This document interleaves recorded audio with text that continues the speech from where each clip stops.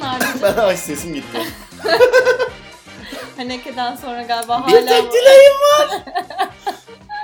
Ay beceremedim. Yıldız Tilbe ile Arda'nın ne ya? Yıldız Tilbe ile İbrahim Tatlıses'in söylediği şarkı neydi? Kim bu gözlerindeki yabancı? Kim bu gözlerindeki yabancı? Eğer dinlemeyen varsa... Ya bak böyle diyorsun. Eleştiri alıyoruz. Doğru. Bölüme başlarken diyoruz ki arkadaşlar dinlemeyen varsa gidin şunu dinlesin falan diye. Sonra dinleyici kaybediyoruz. Gerçekten başımıza gelmiş. Bir dinleyicimiz, sevgili dinleyicimiz Can MK. Dedi ki abi podcast'inizi dinlemeye başlamıştım. Sonra beni şokopope oldunuz. Oradan geri dönemedim. Kusura bakmayın dedi. Dolayısıyla bunları yapmayalım ya. Sürekli kendi kendimize referans verelim. Başka bir şey referans etmeyelim. Sürekli kendi kendine referans vermenin güzel bir örneği mesela. Son yılların önemli filmlerinden. Foreshadowing mi yapıyorsun acaba bu bölümü? Evet. Neymiş? Söyle bakalım. Ready Player One. Bugün galiba onu mu konuşuyoruz? Evet, kapalı kutu referans. Ya onu konuşmadan önce şu Haneke bölümü diyordun. Ne gibi tepkiler aldın? Zehrini atamadık diyordu. Atamadık değil mi? Evet. O yüzden bir hafta hatta ara vermek zorunda kaldık bence. Sanki o etkiledi gibi geldi. Ben halktan negatif tepkiler aldım ama zaten bunu göğüslemeye hazırdım. Gerçekten mi? Hiç bana söylemedin. Seni hazır. Ne gibi ne gibi kötü tepkiler aldın? Ya işte bir takım evime yollanan video kasetler, ölüm tehditleri, çizilmiş tavuk resim, horoz, kafası kesilmiş horoz resimleri falan aldım. Hayır bir şey almadım. Bunlara hazırlıklı olacaktım. Biraz annemden çıkışlar geldi zannediyorum. Öyle bir şey oldu. Evet. Bir takım disler. Biraz baskı altında. Hissettim kendimi. Bir de şeyden işte bu az önce bahsettiğim dinleyicimiz Can MK'dan önemli bir tespit aldım. Kendisi Force Majeure'ü izledikten sonra demiş ki bu Force Majeure'de bu çiftin arkadaşı olan sakallı eleman var ya şeyde de oynuyor. Game of Thrones'da da oynayan o sakallı kızıl saçlı tip. Kuzeyli aynen. O diyor ki aslında ufak tefek cinayetlerdeki Mehmet yine karısını aldatan ve işte gene kar tatiline giden ve kızıl saçları sakallı olan. Bu ikisi arasında aslında bir bağlantı var. Bu bağlantıyı nasıl yakalayamadınız? Biraz üzüldüm diyor. Buradan Can MK'ya bu önemli tespit için teşekkür ediyoruz. Evet, gerçekten katılıyorum. Değerliymiş. Bunlar meğersem aynı üniversitelermiş. Ufak tefek cinayetler ve force majeure.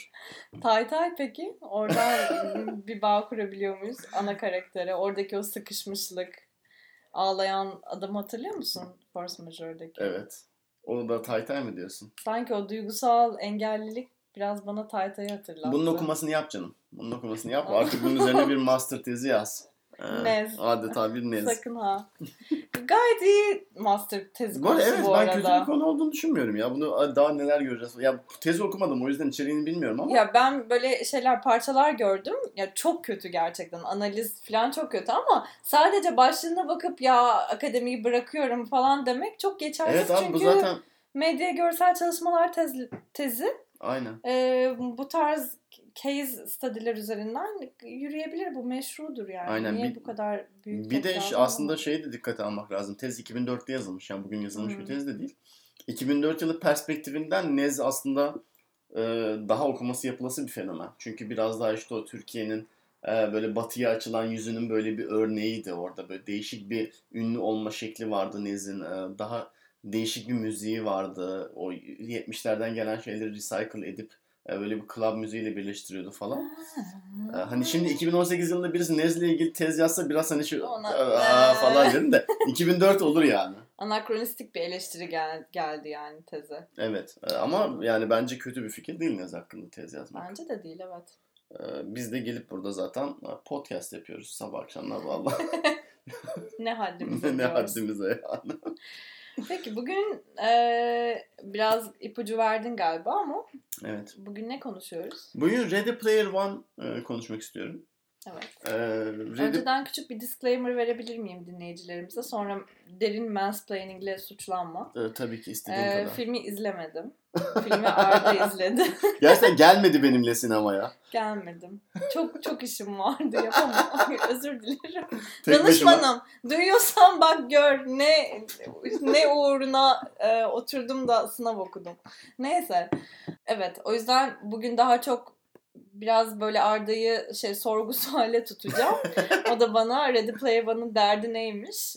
Biraz onu anlatacak ama onunla birlikte konuşacağımız filmi izledim. Dolayısıyla yine söyleyecek bir şeylerim olur. Kısaca değerlendireceğiz. Ona tabii fazla dokunamayacağız. Çünkü Ready Player One hakkında söylemek istediğimiz çok fazla şey de var. Ona mümkün olduğunca zaman ayırmak istiyoruz. Bir de tabii ki daha taze bir film Ready Player One. Evet. Ama onun haricinde Star Wars, The Last Jedi'dan da biraz bahsedeceğiz. Buradan... Ki ben de konuşabileyim. Yani bu nezaketi gösterip Star Wars'lara soktun. Bu arada Ready Player One hakkında sen de bayağı bir şey okudun. Çalıştım. Dersimi çalıştım. Arda dedi ki şunları oku, bunu dinle. Tamam dedim. Madem filme gelmedim cezamı çekeceğim. Azıcık çalıştım. Dolayısıyla sana kürate edilmiş bir seçki yolladın yani. Vallahi yaptın. Dolayısıyla hazırım. Peki o zaman hem biraz bana yardımcı olması adına acaba filmi biraz anlatsan da hem ben nemalansam hem de izlememiş olan dinleyicilerimize biraz şöyle özet geçmiş olsak. Bu filmi anlatma işini hep ucunu kaçırıyorum. Biraz fazla anlatıyorum. Ben sana buradan veririm. Aynen. Sufle vererek beni durdurmaya çalış. Taze bir film. Şu anda burada Amerika'da bizim bulunduğumuz civarlarda, sinemalarda, Türkiye'de de sinemada. Girmiş mi vizyona Türkiye'de? Tabii. Türkiye'de vizyona giren ismi de yani şimdi gene film ismi eleştirmek istemiyorum ama çok saçma gerçekten. Yani Ready Player One'ı Türkçe'ye başlat Ready Player One diye çevirmişler. Yani birini seç değil mi? Yani başlat de. Gayet iyi bir çeviri bence tek başına bile. Şu halinden iyi yani. Şimdi sen nasıl çevirirdin? Şöyle bir savunma yapmak istiyorum. Ya ben direkt Ready Player One diye bırakırdım bu arada. Çünkü bu bilgisayar oyunlarından zaten alışık olduğumuz bir kalıp. Bilgisayar oyunlarında zaten küçükken de olunca İngilizce oynuyorduk. Yani bu kalıbın hiç Türkçesiyle ben karşılaştığımızı düşünmüyorum. Dolayısıyla Ready Player One herkesin gözünde, özellikle bu filmin hitap ettiği kitlenin gözünde kolayca anlaşılabilecek ve takip edilebilecek bir kalıp. Dolayısıyla ben değiştirmeye gerek olduğunu düşünmüyorum. Peki. Filmi savunmak maksatlı, ya bu çeviriyi savunmak maksatlı şunu söyleyeceğim. Bu sanırım sadece filmin değil, aynı zamanda filmin uyarlandığı kitabın da Türkçe çevirisi. Buradan da ona geçmek istiyorum. Film aslında yine bir kitap uyarlaması. Son yılların yine popüler olan, eğlenceli, işte yarı bilim kurgu ama bilim kurgudan daha çok böyle bir bu geek kültürünün değerlenmesini sağlayan, ona böyle bir saygı duruşu olarak görülebilecek olan birkaç yıl önce yayınlanmış ve çok meşhur olmuş bir kitabın, Ernest Cline tarafından yazılmış bir romanın film uyarlaması. Bestseller bir kitap aslında. Ready Player One. Temel hikayesi şu, kitabında filminde ufak tefek farkları var anladım bu arada. Kitap okumadım ama yani okuduğum kadarıyla, başka ikinci kaynaklardan okuduğum kadarıyla. Temel hikaye şu, 2045 yılında geçiyor film. Distopik, yarı distopik bir gelecek. Herkes ciddi manada nüfus artışı var. Filmdeki ana kahramanımız Columbus, Ohio'da yaşıyor. Kitaptaki, yanlış hatırlamıyorsam Colorado. Yani yanlış söylüyorsam Amerika'nın böyle bir şeyinde, kalabalık bir şehrinde sefalet içerisinde yaşıyorlar artık, böyle bütün evler üst üste binmiş, herkes toplu konutlarda falan filan. Ve yani bütün dünyada da böyle artık yapacak hiçbir şey kalmamış, böyle bir distopik bir durum. İnsanların canı çok sıkılıyor, bu dünyadan bir kaçış, bir escapism maksatlı, yani yabancıların escapism dediği maksatlı olarak bir bilgisayar oyununa kaçıyor herkes. Oasis denilen bir sanal dünya var. Bu dünya böyle bizim virtual reality, sanal gerçeklik dediğimiz böyle gözlüklerle, eldivenlerle falan takılıp geçilebilen bir dünya. Orada aktiviteler alabildiğince geniş. Bir de tabii ki o gerçek dünyanın sefaletinden falan daha uzak. Çünkü orada oyun oynayarak para kazanabiliyorsun. Oranın böyle bir kendi ekonomisi var. Dolayısıyla insanlar aslında günlerinin büyük kısmını, hayatlarının büyük kısmını oyunda geçiriyorlar. Gerçek hayatta geçirmek yerine. Filmin temel hikayesi de şuradan başlıyor. Bu Oasis'in kurucusu olan adam James Halliday. Karakterin adı mı? Evet. James Halliday yıllar önce bu Oasis denen oyunu kurmuş, programlamış. Dünyanın ilk geek'lerinden bir tanesi gibi böyle lanse ediliyor. Yani böyle ezik büzük bir çocukmuş küçükken ama bilgisayar programlamayı öğrenmiş ve ondan sonra Oasis'i kurmuş ve Oasis o kadar büyümüş ki artık James Halliday'in de elinden çıkmış. Gerçek hayatta dayandığı bir figür olduğu söyleniyor mu yoksa?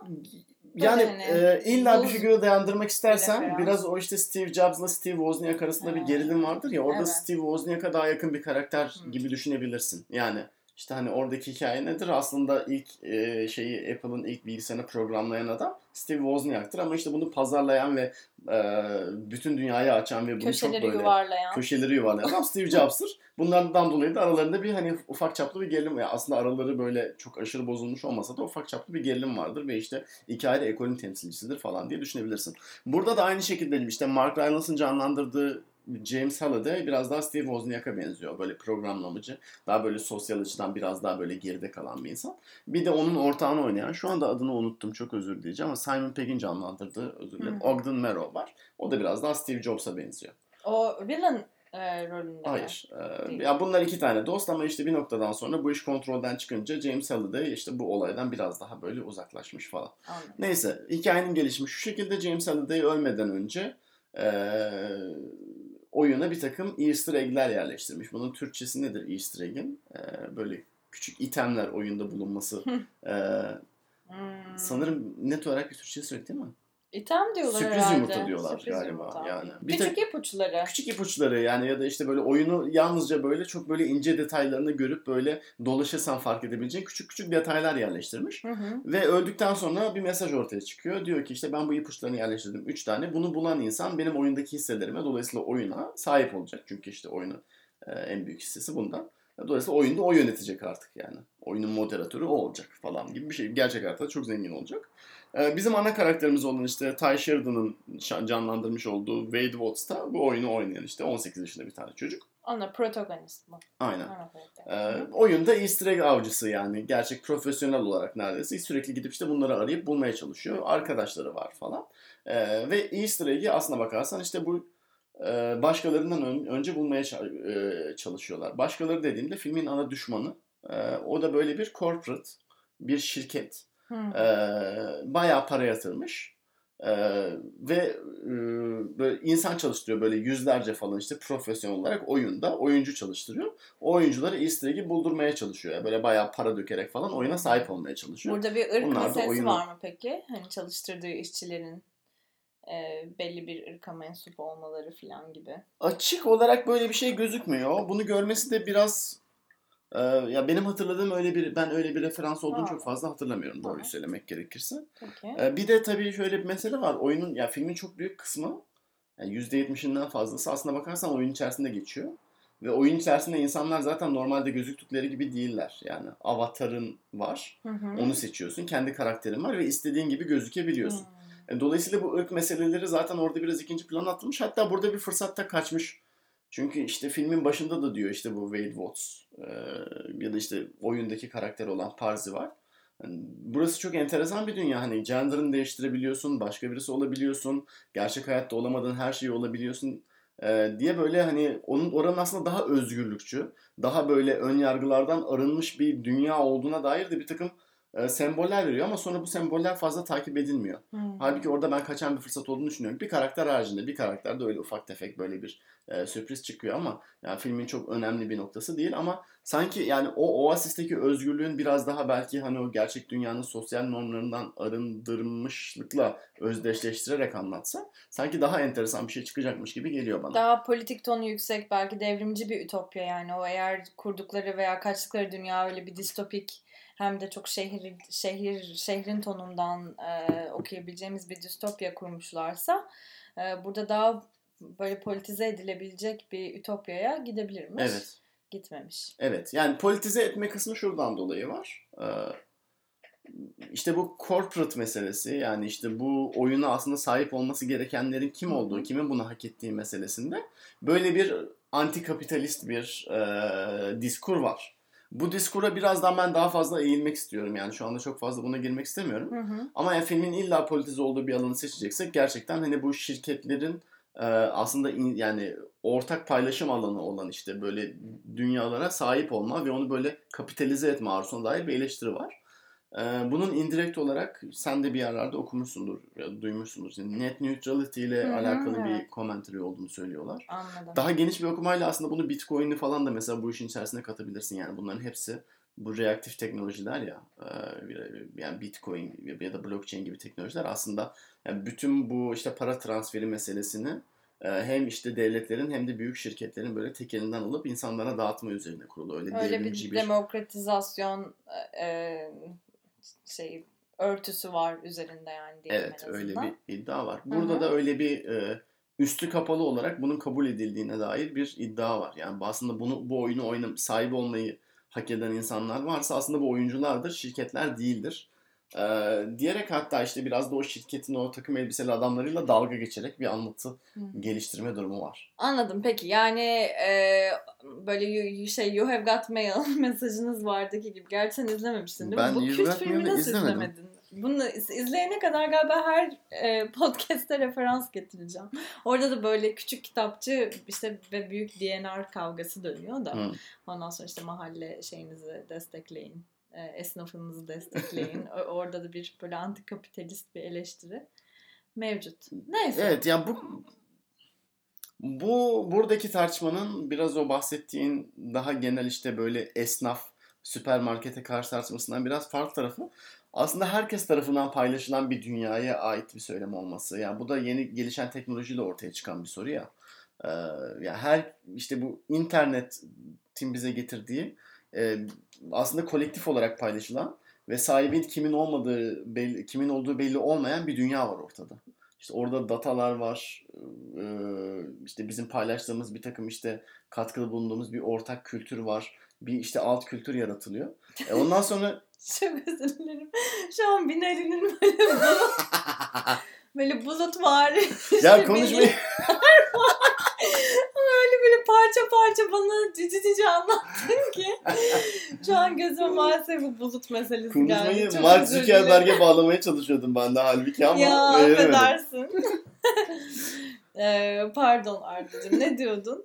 Onu diyordum yani yeni bir daha böyle kolektif bir teknolojinin sahibinin kim olmasına dair bir tartışma var. Biraz daha böyle eskiyle yeninin tartışmasından daha ziyade kolektif sahiplik üzerine bir tartışma olarak okuyorum ben bunu. Peki o yüzden net neutrality diyorum. Net neutrality tam olarak aslında biraz onunla alakalı. Peki bu kolektif sahiplenme aslında filmin gönderme yaptığı film kültürüne ya da o alt kültüre dair de bir şey söylüyor mu?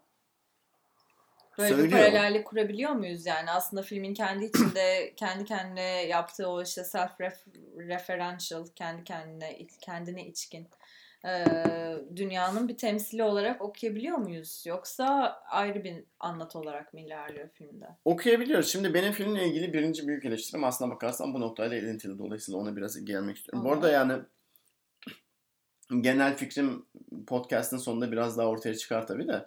Bir ortalarda bir yerlerdeyim yani. Ready Player One hakkında ne bayıldım ne böyle öldüm falan ama son tahlilde çok memorable olmayan bir film olduğunu düşünüyorum. Bunun sebeplerine birazdan geliriz. Şimdi bu bahsettiğin alt kültür meselesine gelecek olursak filmin bütün bu üzerine kurduğu varsayım bu işte nerd kültürünün işte az önce bahsettiğim gibi böyle bir kutsanması, biz ona bir saygı duruşu falan. Bütün bu nerd kültürünün varsayım, tema içinde bulunduğu varsayım işte nerdlük güzeldir falan. Çünkü işte senle ben aynı ilgileri paylaşıyoruz. Aynı alt kültürden besleniyoruz. Aynı filmleri izlemişiz, aynı oyunları oynamışız. O yüzden senle ben birbirimize çok benziyoruz. Çok iyi arkadaş olmalıyızdan başlayan. Biraz daha oradan ilerleyen ve artık son yıllarda şey haline gelen bir nokta. Sen artık nerdsen bir takım şeyleri hak ediyorsun. Yani sen bu şeylerle o kadar çok ilgilenmişsin ki işte bu ortak kültürün yaratımıyla. Bu kitapları o kadar çok okumuşsun, bu filmleri o kadar çok izlemişsin, bu oyunları o kadar çok oynamışsın ki aslında sen bu filmler üzerinde, oyunlar üzerinde biraz da söz sahibisin gibi bir noktaya evriliyor. Bu bahsettiğim sahiplik noktasına bağlanıyor. Çünkü bu nerd kültürünün temelindeki varsayım, filmin de temelinde olan güçlü bu varsayım. Yani sen bunlarla yeteri kadar ilgileniyorsan sen aslında bunların hakkında söz sahibisindir. Birisi bunun sahibi olacaksa o da sensindir gibi temel bir böyle bir sosyal dokunun hayali kuruluyor. Bir de tabii ödüllendirileceksin. Yani orada çok büyük bir vaat de var ve biraz bana bu tehlikeli yerlere de çekilebilir gibi geldi. Ama tabii filmin bunu nasıl işlediğini... Tabii şimdi bu ödüllendirme meselesine birazdan gelmek istiyorum ama şu yani sahip olma meselesinden bir olayı bağlamak istiyorum. Bunun bizi getirdiği nokta, diskur böyle bir işte bunun biz her şeye entitled'ız yani işte Amerikalılar bizim buna hakkımız var. Çünkü biz bununla çok ilgilendik şimdiye kadar gibi böyle bir mantıksal örgü. Bu mantıksal örgü de az önce bahsettiğim işte antikapitalist şirket karşıtı duruşa geliyor. Çünkü bu şirketler bununla o kadar ilgilenmemişler falan. Film kendi içerisindeki ufak mezahını bile buradan kuruyor. Yani bir şey sahnesi var işte o az önce bahsettiğim. Takım elbiseli işte o şirket yöneticisi adamın aslında bu pop kültürle ilgili hiçbir şey bilmediği ve böyle kulaklıktan böyle ipucu alarak oradan kendince böyle bir şeyler anlatmaya çalıştığı, insanlarla muhabbet etmeye çalıştığı ama aslında çok ezik olduğu bir sahne var. Hani bunun çok gülünç bir şey olduğu mesela filmde herkesin kabul ettiği bir varsayım. Ya da işte adam oyun oynuyor ama oyunun kenarına aslında geri zekalı şifresini yazmış. Yani şifresini aklında tutamıyor da post-it'e yazmış, oradan bakıyor. Falan gibi böyle ufak tefek espriler var. Yani bunların hepsi aslında oyun oynamayı bilmeyen insan bu oyunun sahibi olmasın kardeşim. Sen gerçek mesela bir, gibi bir böyle şey kurulmuş yani. Gerçek nerd ve gerçekten bu oyunla ilgili hak iddia edebilecekler. Aynen. Bir de işte sadece bu işi belli para çıkarları için o yüzden böyle bir sahte. Evet. O yüzden böyle bir ultimate nerd fantazisi. Yani sen bir nerd olarak, sadece bir nerd olarak, geek olarak her şeye hak kazandın. Sırf bir takım film trivyaları bile bildiğin için böyle kızlar sana hasta falan. Çünkü dış görünüşün de önemli olmadığı, yani sadece böyle trivia bilginle falan böyle öne çıktığın bir sosyal doku içerisindesin. Bu dünyaya bu arada VR'la mı giriliyor? Aynen. Tamam. Gözlüğü takıyorsun, işte giriyorsun. Oradaki avatarın içerisine giriyorsun falan. Ve yani aslında işte filmin içinde anlattığı hikayede şey de var. Maddi olarak, somut olarak da ödüllendiriliyorsun. Sırf Easter egg bularak oyunun sahibi olma şansın var falan. Yani bir nerd'ün hani aklına gelebilecek böyle bütün şey fantazisinin, yani sosyal hiyerarşinin burada filme dökülmüşlüğü var. Bu işte bu dediğim gibi bu filmin içerisindeki temel bu anti şirket diskurunun da temelini oluşturuyor. Peki gerçek hayatta bunun yansımasını görüyor muyuz? Yani en sonunda o evrende neydi? Oasis mi evrenin adı? Oasis'te birlikte olan ya da dayanışma içinde olan erkekle kız gerçek hayatta da daha sonra birlikte mi oluyorlar? Ya oluyor ama yani o ilişki Oasis'te zaten öyle bir şekilde başlamış ki gerçek hayatta hani bu ilişkinin teklemesi gibi bir olasılık yok zaten, o varsayımla gerçek hayata geçiyoruz. Yani çocuk Anlamadım Oasis'te o kadar muhteşem bir insan olduğu ortaya çıkmış ki çocukla kızın birbirlerine o kadar iyi uyuşmuşlar ki, çünkü ikisi de işte aynı filmleri izliyorlar falan. Gerçek hayata gittikleri zaman bunların birbirlerine birlikte olmamalarına imkan yok yani falan. Anladım peki. Ben bu sosyal dokuyla ilgili şöyle bir rahatsızlığım var. Bu net neutrality meselesi de işte bahsettiğim anti-corporate meselesi buraya bağlanıyor. Bence bu meseleyi, net neutrality meselesinde politik olarak bir şeyin sahibi olmak, hakkı olmak meselesinden kurmak yanlış. Net neutrality meselesini, yani işte gerçek günlük hayattaki politik tartışmayı da biz internetin sahibiyiz, şirketler değiliz argümanı üzerinden anlatmak bence yine yanlış bir tercih. Çünkü yine sahiplik tuzağına düşmüş oluyorsun. Kesinlikle. Yani onlar değil benim sahibim derken aslında zaten eleştirdiğin şeyi yapıyor oluyorsun, değil Kesinlikle. mi? Aynen. Yani bütün bu temel şeyi hala kabul ediyorsun. Yani bu sahipliğin getirdiği işte ownership üzerine kurulu bu şirket mantığını kabul ediyorsun. Ve gücü... Eleştirdiğin tek nokta onların şirket değil de benim şirketim olsun. Çünkü benim hakkım gibi bir noktaya indirgeniyor ve bu aslında inanılmaz derecede politik olarak da sığ bir argüman. Evet. Filmde bu aynı sıkıntıya düşüyor. Eğer net neutrality ile ilgili bir şeyler söylediğine inanıyorsak o tartışmayı buradan yürütmek de çok saçma. Yani bütün bu tartışmayı aslına bakarsan bir eşitlik kavramı üzerinden yürütmek, bir kolektivite kavramı üzerinden yürütmek çok daha mantıklı. Onun yerine burada bu çocuğu yıldız yapıyorlar. Aynen. Ve böyle işte sensin bu işin veliahtı. Artık peki şirketin sahibi mi oluyor bu çocuk? Oyunun sonunda spoiler ver, yani filmin artık sonunda da her şeyi anlattık. Oyunun sahibi oluyor. Yani 3-4 tane arkadaşıyla beraber oyunun sahibi oluyorlar. Şirketin başına geçiyorlar. İşte şirketi biraz daha böyle insanlara açık etmek için bir takım kurallar koymuyorlar aslında ya. Ya öyle bir kolektif bir şeyle, diskurla da bitmiyor. Ama oyunun herhangi bir noktasında referans çok az yani. Bu şirket buna sahip olmamalı. Çünkü sahip olursa işte bizim buna ulaşımımızı kısıtlayacak ve o yüzden eşitlikçi olmayan bir dünya yaratacak. Halbuki biz Oasis'i eşitlikçi bir yer olduğu, özgürlükçü bir yer olduğu için seviyoruz. Söylemi gelmiyor. Onun yerine şirket gelmemeli çünkü biz gelmeliyiz, çünkü biz hak ediyoruz gibi. Böyle Onun da üzerine koyan, yani aynı varsayımları daha da güçlendiren böyle saçma bir entitlement mekanizması anlatılıyor. Ama bu biraz işte şeyle de alakalı, işte bu az önce bahsettiğim yani geek nerd kültürünün temeli şey aslında, yani ben bir şeyi biliyorum o yüzden ben bunu hak ediyorum gibi böyle bir varsayım üzerine kurulu, ya onun üzerinden devam ediyor.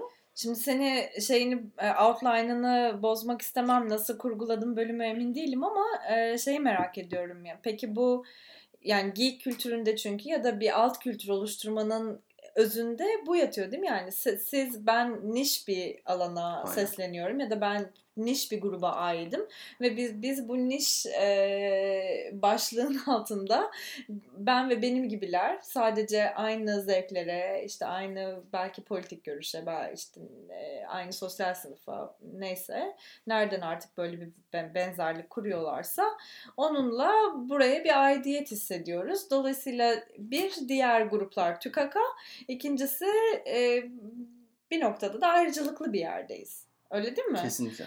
Peki bu kadar popülerleşmiş, çünkü anladığım kadarıyla film aslında bayağı popüler referanslar üzerinden ilerliyor. Evet. Filmin kendisi de oldukça mainstream, Hollywood, Spielberg falan diyoruz yani hani. Bu kadar popüler kültüre hitap eden bir filmin içinde böyle bir alt kültür anlatısının olması kendisiyle çelişmiyor mu? Çelişiyor. Ya da bunu kurabilir ya da kendi içinde böyle bir eleştiri sahibi olmaya çalışmış mı? Ya da Spielberg kendi kendisine mi böyle bir eleştiri getiriyor? Böyle okuyabiliyor muyuz filmi? Biraz onu merak ettim. Bu işin içinden çıkmak çok zor. Şimdi bahsettiğin çelişkiyi ben şu şekilde bir kez daha dile getirmek istiyorum. Yani benim burada yazdığım. Birincisi filmin bu bahsettiği işte bu anti şirket, yaşasın geeklik, nerdlük, yaşasın amatörlük, yaşasın işte küçük adamlar söylemine tamamen ters bir sinema tonu var. Yani görsel dili. Dünyanın en standart dümdüz 40 yıldır izlediğimiz işte blockbuster diliyle aynı. Yani bütün yapısı aynı, kurgusu aynı, görsel dili çok benziyor falan. İşte Steven Spielberg çekmiş. Zaten Steven Spielberg dediğin adam yani o işte blockbuster kültürünü yani kendi başına yaratan adam. Onu söyleyeceğim. Yani geri kalanını unutma lafının da bu şirketi işte artık tamam ben devrediyorum. Benden sonraki jenerasyondan işte hak edecek kimseye vereceğim. Orada böyle bir hani Spielberg'ün kendisine referans verdiğini görüyor muyuz? Şirketin başındaki açıkça adamda verdiğini görmüyoruz. Yani adam açıkça ben de buyum demiyor. Ama sen böyle okuyabiliyor bu filmi bu şekilde okumak çok doğal. Bu şekilde okuyan çok fazla insan da var. Yani o Mark Rylance'ın oynadığı karakterin aslında Steven Spielberg'ün kendisi olduğuna dair bir şey de var. Çünkü artık kaç yaşında bir yerde okudum. 71 yaşına gelmiş. Hani artık tabii adam yani 1975 yılında Jaws'ı çekti. Yani ilk blockbuster denir yani değil mi? Hani ilk gişe filmi. Yani 40 seneden fazla geçti üzerinden. Ve o arada da yani neler çekti yani. Ve bütün bu işte filmin üzerine kurduğu görsel dil çoğu aslında Steven Spielberg'in bize yarattığı evrenler üzerinden şey yapıyor ve ya da onlar çok yakın arkadaşları. İşte George Lucas'lar, Robert Zemeckis'ler falan. Dolayısıyla o tayfa biraz o tayfanın aslında böyle bir kendilerini o Mark Rylance'ın yerine koyması gibi bir durum var mı? Bence bu okumayı yapmak çok makul. Öyle olduğunu da düşünüyorum. Sorun şu ki bu ne kadar ironik bir okuma ya da ne kadar kendi kendini eleştiren bir okuma onu bilmiyorum. Çünkü bir taraftan gerçekten böyle bir ownership hissedip böyle bir entitlement hissedip bu evreni kurmuş olabilir diyorsun yani. Evet. Yani kendi kendine böyle gerçekten acayip işte böyle ya vizyoner insanlar keşke beni anlasaydı. İşte beni anlamak için daha çok çaba sarf etmeliler gibi bir düşünceyle bu filmi kurmuş olabilir. Çok da şaşırmam yani. Çünkü filmin dediğim gibi dili o kadar klasik, o kadar böyle beklendik. Yani ve o kadar böyle tanıdık olduğumuz notalara basarak ilerliyor ki bildiğin bütün sinema klişelerini buna yedirebilirsin. İşte bu anlaşılmayan dahi sinema klişesi de eğer bunu dahilse açıkçası bu yani filmin içerisinde bir yerlerde gizli bu klişe. Dolayısıyla yani oradan okuyabilirsin ama başka bir alternatif bir okuması da var tabii. Onu biraz da anlatacağım. Peki bu klişelere düşmüşken bu cinsiyet nasıl, cinsiyet rolleri nasıl işlenmiş filmde? Biraz da ona dikkat etmiş olduğunu tahmin ediyorum. Genel hassasiyetlerini bildiğim için. Ya mesela ana kadın karakter, diğer yani kız nasıl bir rolde? Şimdi beni çok açıkça seksizm filmde yok yani böyle hani. Şaşırtıcı. Şimdi bu geek çünkü söylediğin şey çok böyle toksik maskülenite evet, yani. Evet. Aslında adamın patronluk taslamasından işte veliaht bulmaya çalışmasına kadar. Aynen. Sadece şöyle bir sıkıntı var. Filmin bu ana karakteri olan çocuk filmin başından beri protagonist ve az önce bahsettiğim gibi o kadar klişeler yani o kadar standart bir anlatı üzerinden gidiyor ki film. Sen biliyorsun ki yani filmin son sahnesinde bu çocuk zaten kendi kendine tek başına bu dünyayı kurtaracak yani oraya gideceğini biliyorsun. Dolayısıyla filmin bir noktasında buna yardımcı olan işte böyle bir ufak bir ekibi var. O ekip içerisinde de aralarında ufak bir romansın yaşandığı bir mesela bir kız var. Bu kızla ayrı düşüyorlar ve işte hani kız diyor ki senin ilerlemen lazım. Ben kendimi işte feda ediyorum falan. Böyle bir feda işte yine bir klişe içerisinde bir feda durumu yaşanıyor. İşte o noktada ben filmi izlerken şey diye düşünüyordum yani. Bir yanındaki izleyenlerle de bunu konuştum. Ya aslında bu kız yani çocuğa göre bu görevi başarabilme ihtimali çok daha yüksek bir insan yani. Şimdiye kadarki izlediğimiz film bize bu kızın aslında çocuğa göre çok daha nitelikli, kabiliyetli olduğunu anlatıyor.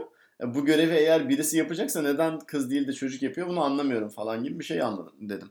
Şimdi dolayısıyla bu yani yüzeysel olarak işte bunu yani doğrudan bir seksist bir durum olarak zaten okuyabilirsin yani. İşte kızın bir noktada egale edilmesi ve yani başından beri bunun belli olması. Bir taraftan da yani hani böyle açık ya sen kızsın ne anlarsın falan filan gibi bir seksizm de yapmıyor. Yani tabii bundan dolayı filmi övecek değilim yani yanlış anlama. Ama en azından yani film hani bana o soruyu sorduracak kadar biraz olsun o yani kıza böyle bir kredi veriyor falan. Peki. Bunun haricinde yine böyle şey tarzı inanılmaz sıkıcı hikayeler var işte. Kızla çocuk sanal dünyada karşılaşıyorlar. Kız diyor ki ben seninle gerçek hayatta karşılaşmak istemiyorum çünkü sen beni beğenmezsin ben çirkinim falan diyor. Çocuk diyor ki yok işte ben senin aslında iç yüz güzelliğini görüyorum o çok önemli falan. Sonra bir de gerçek hayatta kızı görüyoruz. Meğersem aslında bayağı da güzel bir kızmış yani bütün bu endişe yaşamasına gerek yokmuş falan diye. Ve işte o çocuk orada onu böyle bir şey yapıyor işte böyle valide ediyor çünkü hani çocuk şey olduğu için ona hakkı olduğu için falan. Çok Kız mutlu oluyor falan. Mesela böyle çirkin durumlar var. Ama açık böyle bir işte ya kızlar bu işten ne anlar söylemi yok. Çünkü aslında nerd kültüründe öyle bir söylem var. Aynen. Birazcık yok mu? Ve bu da çok rahatsız edici bir söylem. Bu da biraz az önce senin bahsettiğin şeye denk geliyor. Bu alt kültür olarak başlayan bir nerd kültürü. Biraz da işte bu kaybetme üzerine kurulu bir kültür değil mi? Yani işte hani lisede çok dışlanmışsın, senin ilgilerini kimse paylaşmamış. İşte orada böyle jock kidler varmış, çocuklar varmış böyle işte Amerikan futbolu yani filmlerden izlediğimiz şey, Freaks and Geeks'ten izlediğimiz şeyleri anlatıyorum yani. Bully edilmişsin. Evet. Aynen. Biraz onun intikamı falan filan üzerine kurulu işte bu alt kültür ve işte yani geliştikçe işte bu alt kültür paylaşımı aslında böyle bir kendine bir korunaklı alan yaratmadan falan başlıyor. Ama dediğim gibi bu olay artık o kadar gelişti ki senin de bahsettiğin bir alt kültür olmaktan çıktı artık bu pop kültür.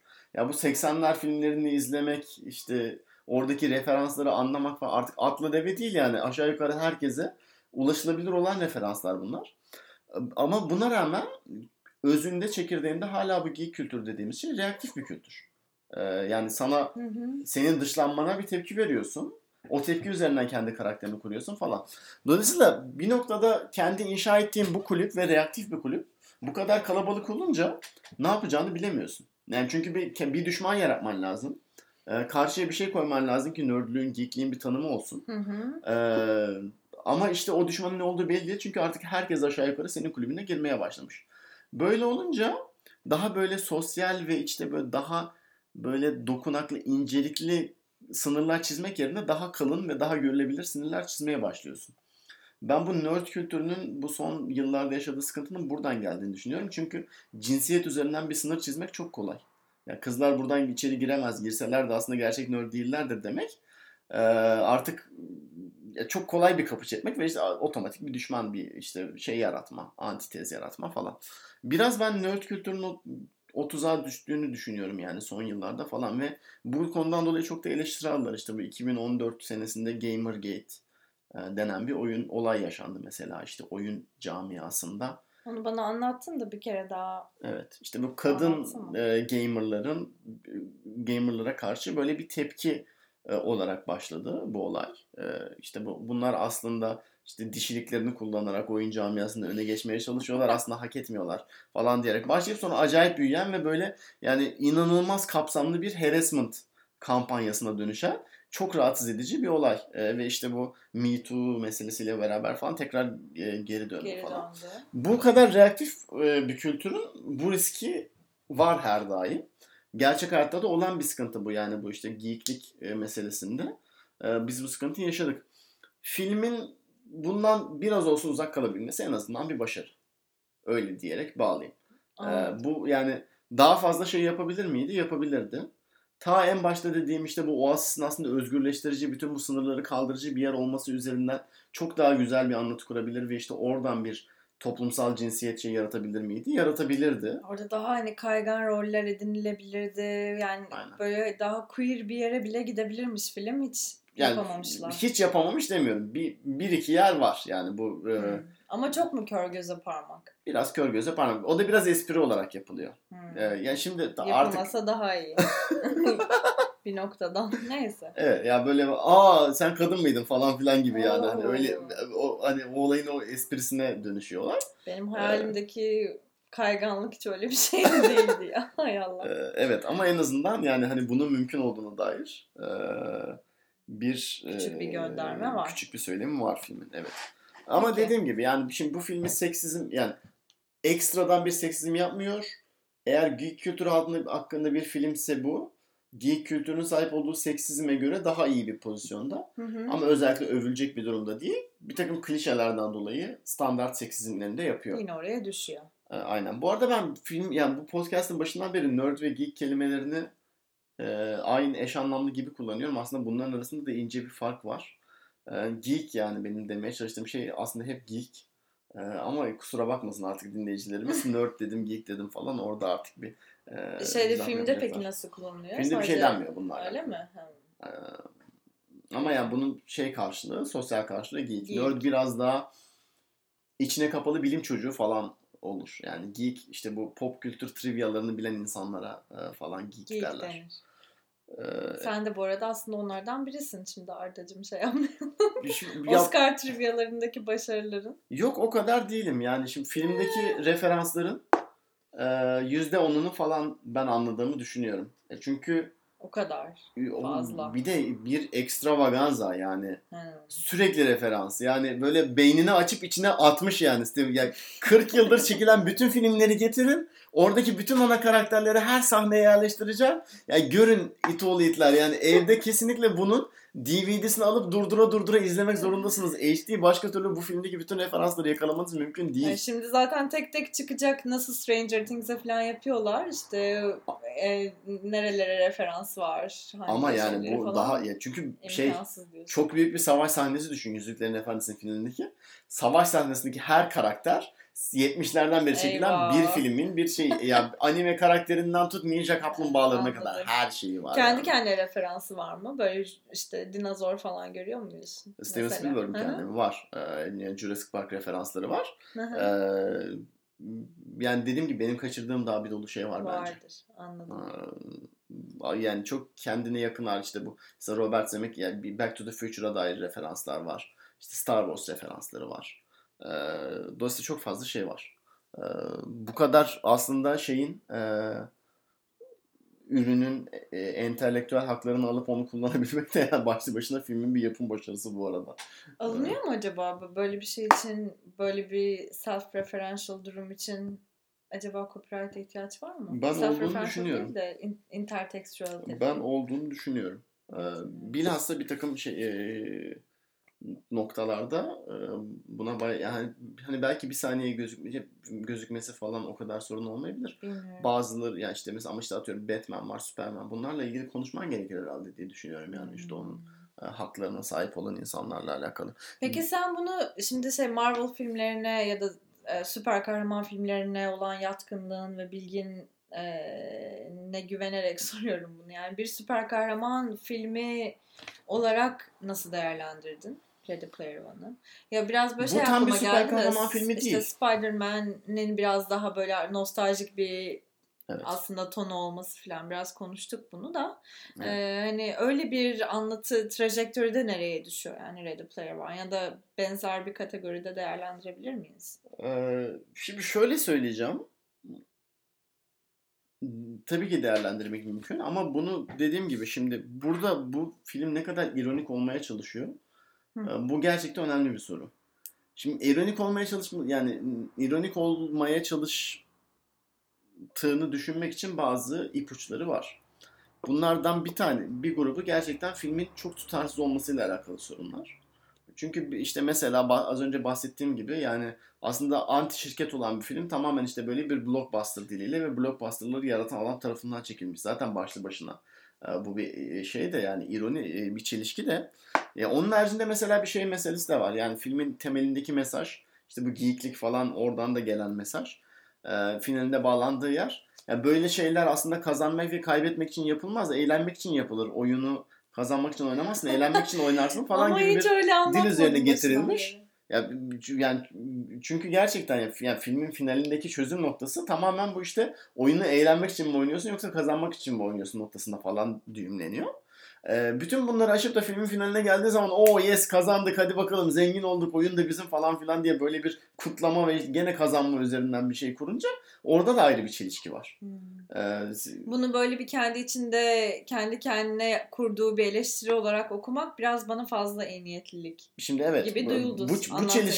Bu çelişkiler hakkında düşünmenin bir yolu standart yolu şu ya bunun gerçekten yani kendi kendine, kendi özünde tutarsız bir film olduğu yönünde ve bunu işte ağır bir şekilde eleştirebilirsin. Bir başka yolu eğer illa filmi savunmak istiyorsan ben işte burada biraz şeytanın avukatlığını yapıp illa filmi savunmaya çalışacağım. Bir adım öteye gidip bu filmin gerçekten kendi kendine dair yorum yapan bir film olduğunu düşünmekte yatıyor. Yani nerd kültürünün, geek kültürünün ne olduğu hakkında daha genel bir yorum olarak okuyabilirsin bu filmi. O yorum da şu, ya biz zaten artık öyle bir noktaya geldik ki 80'lerde ürettiğimizin üzerine hiçbir şey üretemiyoruz gibi bir söylem üzerinden de okuyabilirsin bu filmi. Öyle okursan işte bu bahsettiğim standart klişelere bu kadar yaslanması, işte aslında çok revolutionary bir şey yapıyormuş gibi kendini konumlandırırken bir taraftan da dünyanın en standart şeylerine sarılması gibi böyle tutarsızlıkları anlamlandırabilirsin. O zaman aslında bu geek kültürüne de bir eleştiri getiriyor. Yaptığı şeyin bu kadar revolutionary değil. Tamamen böyle türevsel bir şey yani. 80'lerde olan şeylerin yeniden çevrimini ısıtıp önüne koymak üzerine kurulu bir kültür. O kadar da zannettiğiniz kadar devrimci bir kültür değil demek anlamına geldiğini düşünebilirsin. Böyle bir orijinallik artık yani orijinal diye bir şey yok. Dünyada orijinal Aynen. diye bir şey kalmadı. Her şey zaten başka bir şeyden devşirme Aynen. diye okuyabiliriz. Ve buna katılıyorum ben. Eğer Spielberg bunu duysa herhalde seni başına koyardı.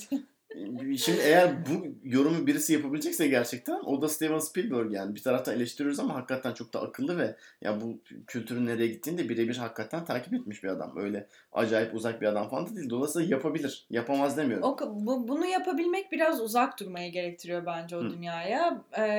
Spielberg'ün o critical distance dediğimiz uzaklığa sahip olduğunu ben çok düşünüyorum. Ama işte ironik bir şekilde o yüzden de eğer bu eleştiriyi birisi getirip insanları ikna edebilecekse o Steven Spielberg. Çünkü başka birisi bu eleştiriyi getirdiği anda bütün bahsettiğimiz geek kültürünün savunma mekanizmaları devreye girip diyecek ki sen zaten bizden değilsin.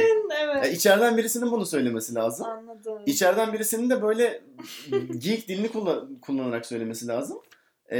Ama zaten geek dilini kullanınca bu eleştirinin doğası gereği otomatikman biraz daha böyle kendi kendine referans veren ve kendi kendini yanlışlayan bir şey olması lazım. O yüzden yani çok zorlarsam böyle bir okuma filme getirip gerçekten çok büyük bir başyapıt olduğunu düşünmek mümkün. Ama bu olur mu olmaz mı bilmiyorum. Öte yandan bütün bu yani film buna çalışıyor mu çalışmıyordan bağımsız olarak bence böyle bir gerçek var. Yani gerçekten bir şey yaratamıyoruz. Yani 1980'lerde ne çektiysek bütün bu ana akım gişe filmleri ısıtıp önümüze koyuyor. Yani bunun en standart sinema dili olarak da mı bunu söylüyorsun? Yani tabii. yeni bir şey görmüyoruz mu diyorsun? Gerçekten. Ana akım sinemada görmüyoruz. Pop kültürde görmüyoruz. 80'ler yani acayip bir sarsıntı. Yani paradigma kayması falan. Yani sürekli yeni bir şeyler ortaya konuyor baya. Bu filmin o böyle nostaljik bir anmayla, bir taraftan da böyle kutlamayla andığı o 80'ler aslında 2010'lardan şu bakımdan çok farklı yani. Sürekli yeni bir şey ortaya koyuyor insanlar, deniyorlar falan. Sevmemizin sebebi de o. Ama ya o kadar çok sevip o kadar tekrar edince aslında 80'lerden çok uzak bir noktaya düşmüş oluyorsun. Orada peki başka bir yere daha getireceğim de şeyi sormak istiyorum. Ya bu böyle yeni medya kullanılıyor ya, işte VR, yeni teknolojiler falan. Biraz böyle o 80'lerin işte ne güzeldi, biraz da hayal gücümüze yer vardı. Şimdi her şey artık virtual reality ile sürekli böyle bir gerçekliğe daha yaklaşma. İşte o medyayla ya da mecrayla, kullanılan mecrayla senin arandaki duvarı yıkmaya çalışma. Yani aslında biraz da orada bir nostaljik okuması var mı filmin? Ben yani inanılmaz bir 80'ler kutlaması var ama bunun bir nostalji olarak okunabileceğine inanmıyorum. Çünkü nostalji olunca biraz işte böyle günümüzle bağını koparıp ya da işte yani hafif bir böyle bir o günümüzü kötüleyip nostaljiyi sevme muhabbeti olur ya, tam pınarcılık yani. Ne kadar kötü bir bağlantı kurdum ya. Marvel filmlerinden girip Tanpınar'dan çıktım şu anda. Kuramadım ya. Oradan tutamadım ucunu yani. Özür dilerim. Havada kaldı. Yani nostalji, gerçek nostalji, yani nostalji nasıl yapılır diye baktığın zaman hani biraz böyle hafif bir günümüz eleştirisi ve o yüzden böyle bir geçmiş kutlaması üzerinden gelir ya nostalji. Ya bu filmde öyle bir sorun, öyle bir mesaj olduğunu düşünmüyorum. Bu film tamamen 80'lerin kültürünü biz hala yaşıyoruz ve ne kadar da güzel yaşıyoruz, ne kadar muhteşem koruyoruz onun bir kutlaması. Peki dolayısıyla günümüze dair bir eleştiri getirmiyor. Yani anladım. günümüzün de 80'ler kadar iyi olduğunu düşünüyor ama zaten işte az önce bahsettiğim gibi burada yaşadığı temel sorun ve farkında olup olmadığı belli olmayan sorun. Zaten sürekli aynı şeyi Evet, yaşıyor aynı şeyleri olmamız. yapıyor. Peki bu eleştirinin sence günümüz postmodern artık ya da işte ne bileyim post-truth, artık ne diyorsak şu an çok daha adlandıramadığımız bir zaman içerisindeyiz ama yani çünkü postmodernitenin düşüncesi nedir? Zaten orijinalite dediğin şey bir mit. Hiçbir şey orijinal değil. Her şey işte böyle simülakra. Gerçekte orijinali olmayan bir şeyin taklidi içinde yaşıyoruz. Ve zaten orijinallik de denilen şey hem mümkün değil, hem de geçerli değil, hem de önemli değil. Şimdi böyle bir dünyanın ve belki sinema dilinin içinde niye böyle bir orijinallik kaygımız ya da böyle bir endişemiz olsun? 80'lerden beri bir şey üretemiyoruz, yeni sinema dili bilmem ne. Yani neden bana sanki bu böyle bir daha klişe bir yerden yaklaştın gibi.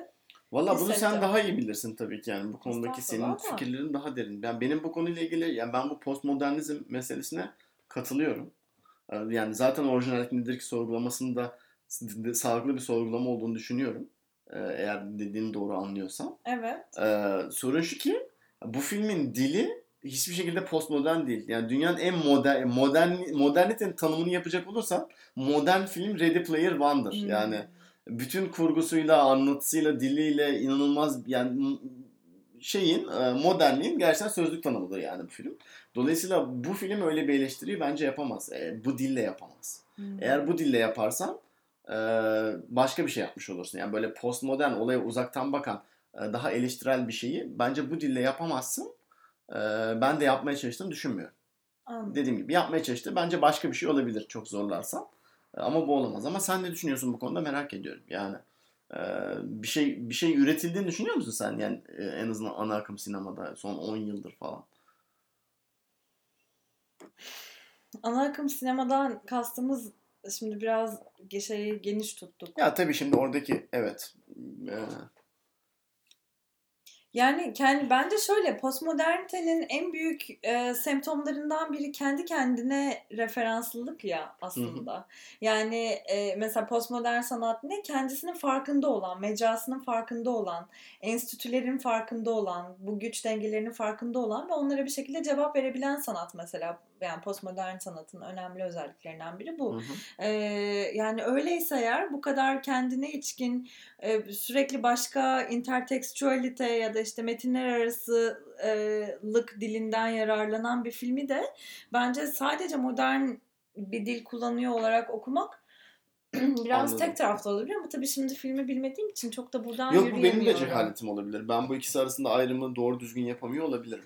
Neyse bunu bir Ama yeniden tartışırız. yani en azından daha. modern, yani bu moderniteyle bağlantılı olduğum söylemin sebebi şu ya, filmin tonunda acayip böyle bir celebratory ve böyle bir sentiment, gene ulvi bir hava var. Yani aslında bu oyunu kazanmanın çok anlamlı olduğu, çok değerli olduğu, ya işte bu eforun çok kıymetli olduğu, işte atıyorum kazananın oyuna sahip olmasının aslında işte adaleti bulmakla eş anlamlı olduğuna dair. Yani böyle modernitenin üzerine kurduğu kavramlara bir takım referanslar var, ondan dolayı. Bir de böyle lineer bir ilerleme var Tabii. anladığım kadarıyla. Çünkü bir işte gelişimden bahsediyoruz yani. Onu aldın.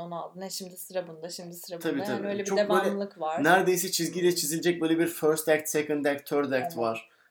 Yani böyle aksiyon sahnelerinin aralarındaki böyle şeyler, mesafeler, zaman aralıkları falan hepsi böyle ince ince cetvelle çizilmiş. Yani böyle bir blockbuster makinesinin en kusursuz parlak şeylerinden bir tanesi. Evet. Bu sebepten dolayı da biraz yani karaktersiz de film, yani bu kadar çok referans verince zaten bu biraz kaçınılmaz da. Bu bahsettiğim yani tuhaf bir şekilde memorable da olmayan bir film. Yani bu konuda da şeye benzeteceğim, yani Avatar var ya mesela, James Cameron'ın çektiği. Evet. Ya bence gerçekten insanlık tarihinin en büyük şeylerinden, bulmacalarından birisi. Avatar nasıl sinema tarihinin en çok gişe yapan film olmuş? Ya bunu bana birisi cevap verebilir mi ya? Avatar'dan bir sahne söyle ya da Avatar'ın sana hissettirdiği bir duygu söyle desem, daha 10 sene bile olmamış Avatar. 2009 benim hatırladığım kadarıyla. Piyasaya çıkalım. Hiçbir şey hatırlıyor musun? Hiçbir şey hatırlamıyorum. Mavilik. Mavilik. 3 boyutlu gözlük. Bu tartışmayı hatırlıyorum. Avatar'la ilgili 3 boyutlu işte ilk defa bilmem ne kamera, 3 boyutlu kamerayla çekilmiş film. Ki o da doğru değil de. Yani böyle PR'ı böyle yapıldı ya işte. Evet. Sinemaya geri döndü 3 boyut falan diye. Filmle ilgili en ufak bir şey hatırlamıyorum. Yani aynı şeye geleceğim. Dünyanın en lineer filmi. En basit senaryo omurgası. Üzerine böyle bir görsel dünya oturtulmuş falan. O görsel dünya da hani böyle atla deve değil yani. Sadece bilgisayarla render edildiği için insanlara enteresan gelen bir şey. Ve yani filmi izledikten 10 dakika sonra belki aman Allah'ım ne kadar güzel seyahat yaptım falan dersin. Bir sene sonra aklında hiçbir şey kalmaz. Ve bu film sinema tarihinin en çok gişe yapan filmi, tekrarlıyorum ya. Ya şeyi ne kadar, afişi ne kadar, işte o fontu Papyrus yani. Word'deki Papyrus fontuyla afiş, yani Avatar yazmışlar. Kafayı yiyeceğim gerçekten. Ya o benim için inanılmaz büyük bir bulmaca. Yani nasıl bu filmi kimse geçemedi falan. Yani çünkü mesela Jurassic Park, yani hani çok acayip böyle gişe yapmış bir film falan. Hani Avatar'la böyle belki eşdeğer yani blockbuster'da falan, ama mesela Jurassic Park'ın sana hissettirdiği bir şey var değil mi? O bir imaj var kafanda kalan, böyle bir işte ne bileyim, işte böyle o işte canavarlı, işte dinozorları görünce ayağa kalkma hissiyatı ya da işte böyle suyun yavaş yavaş işte böyle titremesi falan. Bunlar hep hani Jurassic Park deyince benim aklıma bir hissiyat İkonik kalmış sahneler. yani. Ama o biraz Jurassic Park'ın yarattığı alt kültürün de güçlülüğü aslında. Sana bütün bu imajların tekrar yeniden hatırlatılması, işte daha sonra commercial dünyada da böyle işte oyuncaklarından yeniden bu imgelerin üretilmesine kadar. Aynen. Biraz galiba PR ve bu fandom meselesi, belki Star Wars'a biraz oradan mı gelsek diye yaklaşmaya yani çalışıyorum. Birazdan gelin de yani bu PR Ama meselesinin aynısı çözemeyeceğiz Avatar'da da var yani. Yok hayır, Doğru. şundan diyeceğim, bu filmde Avatar gibi yani o böyle bir görsel spectacle falan seni böyle bir içine alıyor. Birkaç saat falan aklında kalıyor. Ben açıkçası 5 sene sonra hiç kimsenin Ready Player One'la ilgili herhangi bir şey hatırlayacağını, yani belki herkes böyle çok referanslı olan film işleyecek bizim Avatar hakkında, mavi film dediğimiz gibi. Ama insanın aklında bir şey kalacağını düşünmüyorum. Peki şu an böyle bu sahiplenmesini beklediğimiz geek kültürü, alt kültürü bu filmi sahipleniyor mu? Ben alımlamasına hiç bakmadım yani, nasıl yorumlar nasıl? Şimdi orada gene aynı çelişkiye düşeceğiz. Bu film bu kadar popüler olduğu için Geek'lere o kadar hitap etmeyecek. Çünkü onlar fazla popüler bulacaklar falan. Dolayısıyla tam hala o iş öyle mi ya? Tam kim sahiplenecek bu film ben %100 emin değilim. Biraz zaman geçince görmek lazım. Sahiplenildi yani roman ciddi manada sahiplenildi mesela. Ama tabii roman o kadar popüler olmadı yani Steven Spielberg'ün çıktığı bir film kadar hiçbir zaman tam olarak popüler olmadı. Dolayısıyla bu film tam olarak kime düşecek, kimin elinde kalacak ben biraz merakla bekliyorum. Ama dediğim gibi kimsenin evinde kalmazsa da çok da fazla şaşırmam. Biraz böyle bir grup insana böyle kendi kendini tatmin yaşatır. 80'lerin çocuklarına o işte aman çocukluğumda gördüğüm imajları bir daha görüyorum falan filan yaşatır. Onun haricinde çok da fazla akılda kalmaz. Akılda kalıcı bir iki tane sahnesi var. Yani biraz böyle aksiyon araba sahnesinden bahsetti okuduğum bir evet. Bu filmin görselliği hakkında da çok ufak bir konuşalım da artık yani hakkını teslim etmiş olalım o yüzden. Çünkü çok yani üzerine bayağı uğraşılmış bir görsel. Hatta Steven Spielberg The Post'u arada çekti ya onu şeyde çekmiş yani bu filmin görsel efektleri tamamlanırken o kadar uzun süre sürmüş ki yani o efektlerin bilgisayarda yapılması. Steven Spielberg demiş ki ben arada bir film daha çekerim demiş. Ya da The Post o kadar dandirik böyle 2 günde çekilmiş işte bir kankalarını film da aramış yani Tom Hanks ile Meryl Streep'i abi film çekiyorum falan filan diye gelmiş. Yapmaması lazımmış. Neyse bir hatadır olmuş. Bir araba takip sahnesi var. Ben filmi 3 boyutlu izlemedim. Belki o yüzden de çok acayip etkilenmedim ama ya açıkçası bir sahneyi sadece 3 boyutlu izliyorsan ve etkileniyorsan o da tabii biraz sahnenin kalitesi hakkında da bence ufak tefek bir şeyler söyler. Evet. Ben acayip araba sahnesini çok aşırı beğenmedim. Benim beğendiğim biraz da aslında araba takip sahnesinden yani araba yarışı sahnesinden daha doğrusu. Daha çok insanların aklında kalan o second act dediğimiz yani filmin aşağı yukarı böyle yani o son kısmına girmeden önceki sahne bir böyle 10 dakikalık 15 dakikalık bir sahnesi var. O bayağı enteresan. Bir de şimdi orada şöyle bir durum var. Ya bunu anlatacağım artık yani biraz spoiler vermek. Evet çünkü diğer türlü neden bahsettiğin hakkında şu an en ufak bir fikrim yok. Buradaki karakterler bir noktada The Shining filmin yani işte Stanley Kubrick'in çekmiş olduğu Shining filmin içerisine giriyorlar ve yani 10 dakika boyunca Overlook Hotel'de böyle dolaşıp filmdeki sahneleri baştan yaşıyorlar ya da işte onların çeşitli varyasyonlarını yaşıyorlar falan. Ve yani Shining'i izleyen bir insan için bu yani gerçekten hani çok inanılmaz bir tatil. Bir deneyim. Ve ya öyle şey de değil yani o diğer karakterler gibi hadi gördüm geçtim falan değil yani gerçekten ciddi yani filmin içerisine giriyorsun, o düşüyorsun ve uzun sürüyor yani sahne yaşıyorsun falan. O çok etkileyici bir sahne ve hani çoğu insanın aklında bu filmler kalırsa o kalır diye düşünüyorum. Bunu da tabii güzel yapmış. Yani bir taraftan yani bu Shining'i seçmesinin güzelliği de şurada. Romana baktığın zaman işte romanda da bu tarz yani aksiyon sahneleri var ama onlar daha çok böyle bilgisayar oyunları üzerinden falan gidiyor. Benim anladığım kadarıyla işte böyle Dungeons and Dragons gibi bir oyun mesela. Dungeons and Dragons değil tabii bilmiyorum emin değilim. Şimdi ama bir bilgisayar oyunu içerisine giriyor karakterler. Burada onun karşılığı olarak Shining'i bulması. Evet o da yaratıcı çünkü güzel. İşte Steven Spielberg yani o işte oyun kültürünü biraz film kültürüne çevirip filmin ana omurgasını ve işte oradaki mesajı koruyarak sadece verdiği kültürel referansların biraz daha kategorisini değiştirmiş. Ve yani güzel bir tercih yapmış o The Shining ile beraber. O sahne insanların çok aklında kalır. Hani biraz o Steven Spielberg'in bir önce çektiği olan animasyon filmi Tenten'de mesela böyle bir takip sahnesi vardı. Hatırlıyor musun? Spielberg'ün müymüş? Hatırlıyorum. Takip sahnesi. Evet çok hatırlıyorum. O da mesela çok akılda kalıcı bir takip sahnesidir ve bence aslında hak ettiği değeri de fazla görememiştir yani ben. Benim son yıllarda izlediğim aslında en böyle güzel kompozisyonlardan birisi o sahnenin tamamı. Gene 10-15 dakikalık. Biraz ondan da daha yüksek bir yere koyarım yani bu The Shining sahnesini. Gerçekten çok keyifli bir izleme tecrübesiydi. O yüzden yani bu tarz hani oyunlar için yani da gidilebilir. Bir bilet vermeye değer ama dediğim gibi kimse öyle şey zannetmesin yani beklemesin filmden yani. Bir popüler kültür masterpiece'i beklemesin ama zaten dediğim gibi filmin doğası gereği bunu yapabilmesi çok da mümkün değil. Anladım. Yani.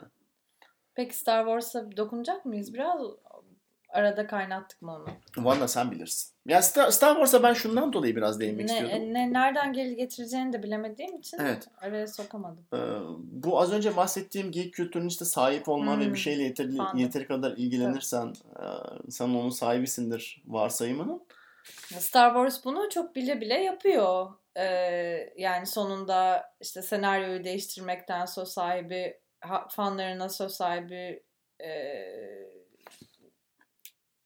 rolünü biçmeye kadar, değil mi? Oraya gelecektim.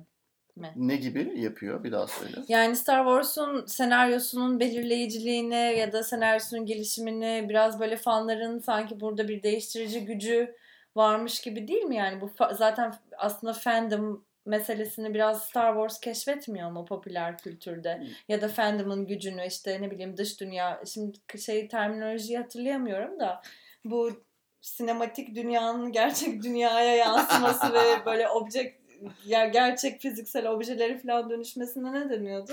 Bilmem. Eyvah. Ne diyorsun Bu ya? Bu çok önemli. Hayır, birisi ışın kılıcı yapmış da bizim haberimiz mi yok yani?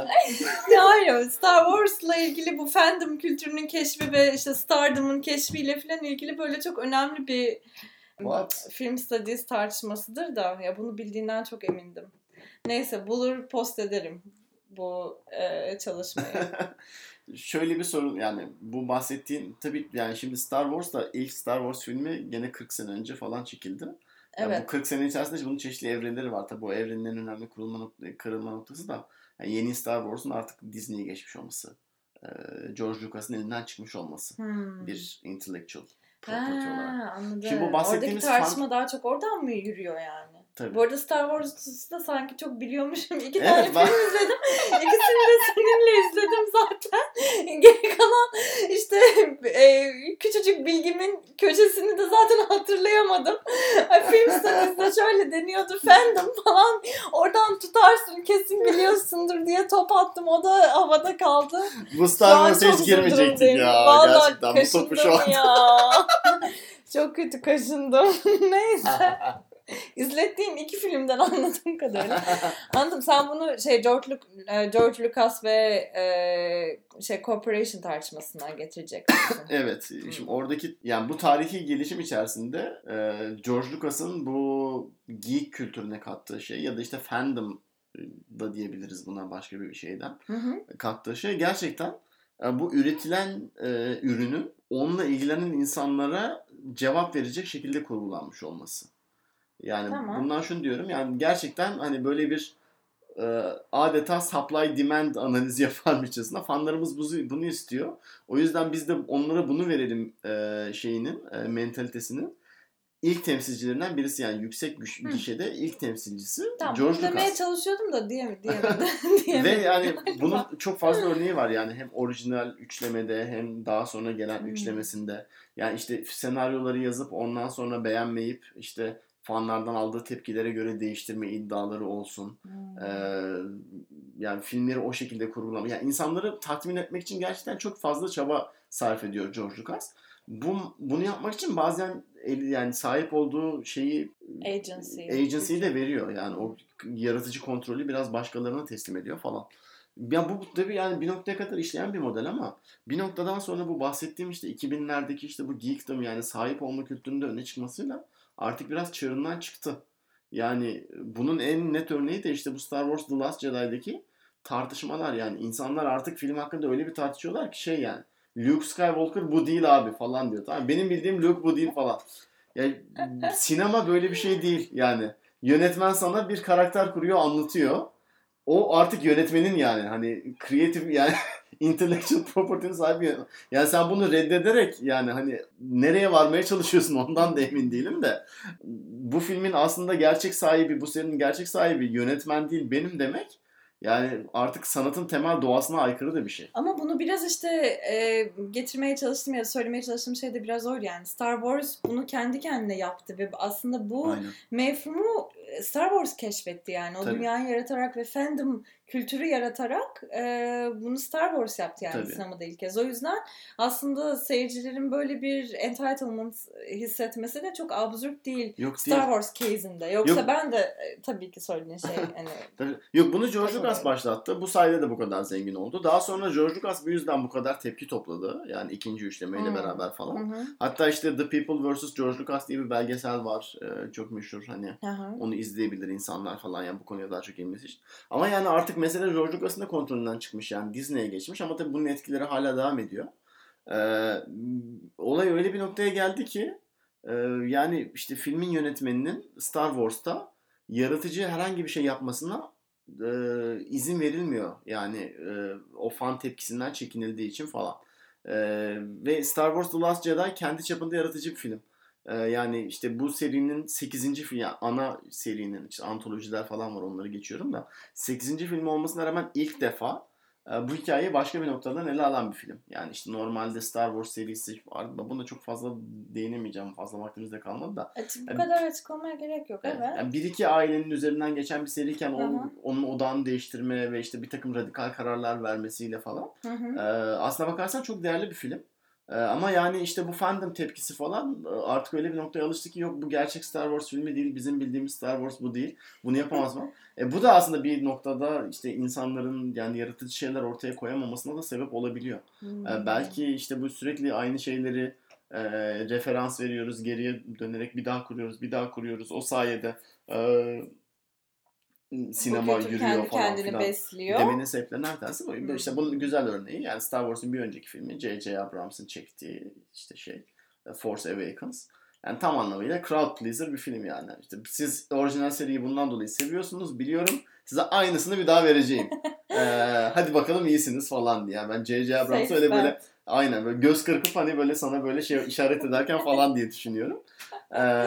Rian Johnson bunu biraz olsun dışına, çok da dışına çıkmadı yani. Gidip hani şey çekmedi adam. Lars von Trier filmi falan çekmedi yani. Star Wars dünyası kurmadı. Gene ana akım bir şey film çekti. Ufak oynadı. O yüzden dahi yani hani çok büyük tepki aldı. Acayip tepkiler aldı. Aynı sorun Marvel filmlerinde falan da var. Yani çok çıkamıyorlar o formülün dışına. Dışına çıktığı zaman da yaratıkları en yaratıcı şey işte Spider-Man Homecoming. O da zaten 85-86 yapım filmlerin baştan uyarlaması. Yani bu son birlikte izlediğimiz Spider-Man de onun bir parçası. Yani Ferris Bueller's Day Off'un işte şeyle çekilmişi. Süper kahraman kostümüyle çekilmişi. Evet, büyüme hikayesi çünkü orada bir Spider-Man'e dair bir şey ya da o evrene dair bir şey çok görmüyoruz. Ve yani bunu diyorlar ki çok yaratıcı çünkü işte Marvel kontekstini alıp şeye götürüyor. Halihazırda bilinen bir alana götürüyor. İşte bu lise filmi alanına götürüyor falan. Katılıyorum. Ama yani yaratıcılığın da anlamı şey olmuyor. İki tane derivatif şeyi birbiriyle karıştırıp yeni bir derivatif yaratıyor. Çok güzel ben bir şey yaptım diye. O da değil yani. Artık seyirciyi de salak yerine koymuyor diyorsun. Peki. Özlüyorum yani. Keşke 1977'de Star Wars'u sinemada izleme tecrübesine sahip olsaydık yani. Düşünsene hani. İnsan bazen onu istiyor 2018'de sinemaya giderken. Ben galiba sinema dünyası ya da ana akım sinemayla ilgili bile senin gibi hissetmiyorum galiba. Belki biraz bu işte Star Wars mesela ilk kez bu yıl izlemiş olmam. İşte süper kahraman filmlerine yeni aşinalık kazanıyor olmam falan. Galiba o heyecanlı senin aksine içimde tutuyorum. Olabilir. Onda ayrışmışız ama dediğim gibi ben biraz daha yeni tanıştığım için belki bu dünyayla ya bu konuyla biraz daha tartışalım. Ay sonunda Avengers'ın yeni filmi geliyor. Infinity War. Nisan'da mı? Nisan 26 ya da 27 olması lazım. Şimdi orada yine dünyanın en standart yani dil olarak en standart şeyini izleyeceğiz. Önceki Avengers'ları izlemem gerekiyor mu bu şey için? Gerekir. Bu konuyu tartışalım. Tamam peki. Sen beni bir hazırla o zaman da bugün yaşadığımız dramı bir daha yaşamayalım. Bu başka bir bölümü hak ediyor. Peki bunu peki Ready Player One'la ilgili söylemek istediğin son bir şey var mı? Kapatalım mı artık? Son bir şey şunu söyleyeceğim. Biraz şunu atladım notlarım arasında onu fark ettim. Steven Spielberg hakkında biraz konuştuk. İşte bu adam aslında bu blockbuster'lığı yaratan bir şey. Eğer bu filmin bu kadar böyle zekice bir nerd kültürüne, geek kültürüne eleştiri olduğunu düşünüyorsan aslında bir noktada Steven Spielberg'ün kendine ait günah çıkarması olarak da düşünmek mümkün. İşte bu bahsettiğim Mark Rylance'ın karakterini eğer Steven Spielberg olarak okuyorsak falan o biraz daha anlam kazanıyor. Bunu da merak ediyorum acaba Steven Spielberg gerçekten ne kadar acaba? Yani artık 71 yaşına geldim. 40 yıldır büyük kişi filmleri çekiyorum. Geriye dönüp yarattığım canavarla bir yüzleşmek istedim falan filan diyerek bunu çekmek istedi bilmiyorum ama bu şekilde bir okuma tabii insana çekici geliyor. Bu bağlamda biraz saçma bir benzetme yapacağım gene. Bunun şeye benzediğini düşünüyorum. Ertem Eğilmez'in son filmi Arabesk. Çünkü yani o hani arabesk böyle bildiğimiz Yeşilçam melodramlarının falan hepsinin böyle bir parodisi. O melodramları yaratan insan da Ertem Eğilmez yani. Ve hani o arabesk hakkında hep şey derler Ertem Eğilmez'in. Hani yani biraz geri dönüp kendisiyle yüzleşmek istediğini de söylerler. Evet. Biraz belki Steven Spielberg'ün arabeski olabilir Ready Player One. Yani çok güzel bağladın. Bunu da insanlar biraz göz önüne alıp buradan Steven Spielberg ile Ertem Eğilmez hakkında biraz düşünsünler. Böyle ayrılsınlar bölümden. Keşke yapmış olsa. Keşke. Böyle yani gerçi Spielberg'ün ne düşündüğü artık önemli değil de bu zengin bir okumaymış. Evet. Belki Ready Player One'ı bize böyle retrospektif bir şekilde eğer değer kazanacaksa, buralar değerlenecekse sanki buradan değerlenecekmiş gibi geldi bana. Tek fırsatı bu ama biraz zor. Peki. Teşekkürler Arda'cığım. Ben teşekkür ederim bana fırsat verdiğin için Defneciğim. Eğer bu bölümden sonra dinleyicilerimiz böyle 2000'e falan çıkacak olursa ben programı terk ediyorum. Ya 2000'e çıkmayacağını garanti edebilirim. Bakacağız. Filmin bir de bütün geek'ler toplanıp unutulmaz podcast'leri böyle bir alt kültür objesi haline getirirlerse bundan sen sorumlusun. Artık. Peki neyse. Haftaya galiba konuklu geliyoruz. Artık inşallah.